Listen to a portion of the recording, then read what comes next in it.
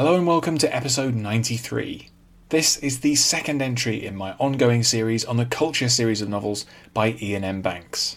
For my thoughts on the 1991 collection, The State of the Art, which contains 3 Culture stories, listen back to episode 90. This episode is titled An Enemy of the Culture, and it focuses on the first full-length book in the series, 1987's Consider Phlebas.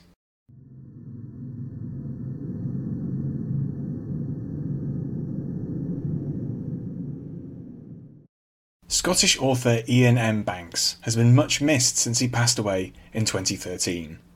For science fiction readers, he made a tremendous impact with his Culture series, 10 novels about a powerful post-scarcity civilization set on a vast interstellar scale. The first novel in the series to be published, and Banks's first SF book, was Consider Phlebas in April 1987. While this sprawling space opera does introduce the culture, it does so in an unusual way. It focuses not on the citizens of the culture or on its starships or institutions. Instead, the protagonist of the book is an implacable enemy of the culture, working to secure its defeat in a galaxy-spanning war. By taking this approach, Banks worked to not only help readers view the culture from the outside, but also to subvert the established tropes of the space opera. In the process, Banks began an iconic series that occupied much of the rest of his working life, and helped to revitalise that same genre. While few Banks fans regard Consider Phlebas to be among the best of the series, it is an exciting SF adventure and a strong start to one of the most important and revered series in the whole genre. By the time the novel opens, 2 interstellar powers have been in a state of open warfare for 4 years. On one side there is the Culture, a loose anarchic affiliation of trillions of humanoid citizens mostly living on artificial structures and vast starships.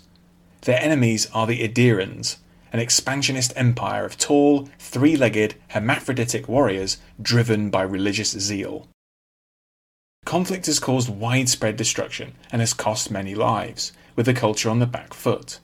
To the surprise of many observers, the Culture has refused to back down, despite its usual distaste for war. The novel's protagonist is Bora Horza Gobachol, an elite agent of the Idirans and a member of the rare Changer species, who possess the ability to alter their appearance.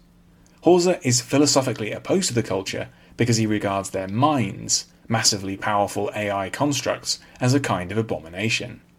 To Horza, it's wrong for a civilization to be guided by machine intelligences, however apparently benign.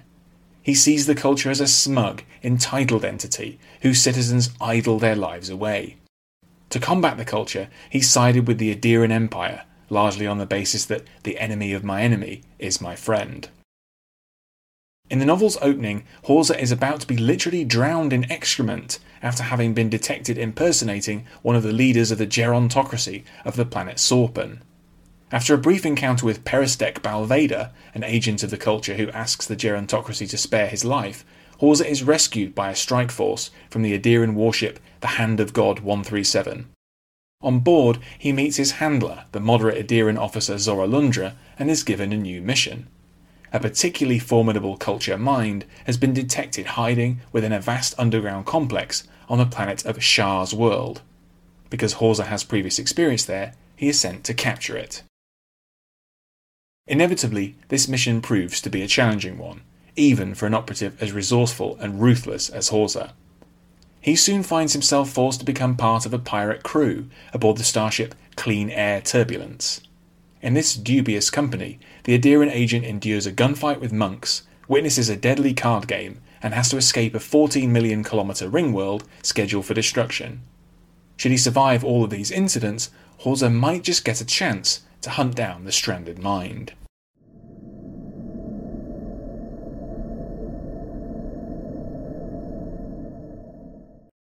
In a number of ways, Consider Phlebas fits the classic space opera mould. It has a dynamic, engaging protagonist. It has huge stakes. And the plot involves exciting gun battles, chases, and an encounter with a cannibalistic cult. In some other ways, though, the novel upends the genre's tropes. Horza is often unlikable and fights on arguably the wrong side of the conflict. Banks also stated that one of his goals was to puncture the standard model of adventure science fiction, in which a lone protagonist saves the day or radically affects history on a grand scale. Connected with this is the novel's notable use of irony, especially in its final third. The novel is also strongly episodic, especially in its middle third. This is one reason why it's been suggested that Consider Phlebas would make a good TV series, because large parts of it could be neatly divided into episodes. However, it's arguably a weakness in the context of a novel.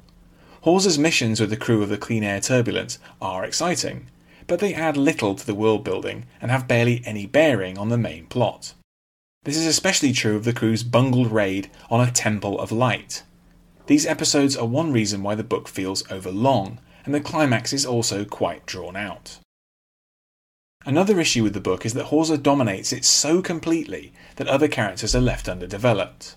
The crew of the Clean Air Turbulence are little more than cardboard cutouts, and it would have been interesting to see more of other characters like Zora Lundra and Peristek Balveda. When Consider Phlebas is at its best, however, it's gripping. Banks's imagination frequently runs riot, especially in terms of settings. The orbital structure Vavach, which is clearly inspired by Larry Niven's novel Ringworld, is a fine example. Banks does well to summon up the immense scale of the structure and imagines vast megaships which endlessly travel its single circular ocean. One of the book's most interesting sequences features the deadly card game Damage, which is played in Vavach's largest city in the final hours before its scheduled destruction. While this culture demolition operation is intended to deny the Adiran Empire the chance to militarise the facility, it happens to provide the ideal excuse for various thrill-seekers and Damage fans to gather.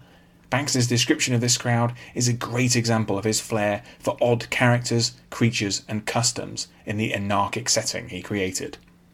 The novel's opening is also immediately arresting, depicting the fugitive mind as it makes an almost impossible escape from an Adiran ambush in deep space. With its sometimes slack pacing and sometimes thin characters, Consider Phlebas does not always maintain the high level of its best moments, and Banks was clearly not yet at the height of his powers. The novel is packed with good ideas and tense moments, however, and effectively sets the stage for the series to come. Those who enjoyed the book on its original release did not have long to wait, as 1988 would see the release of the second culture novel, The Player of Games.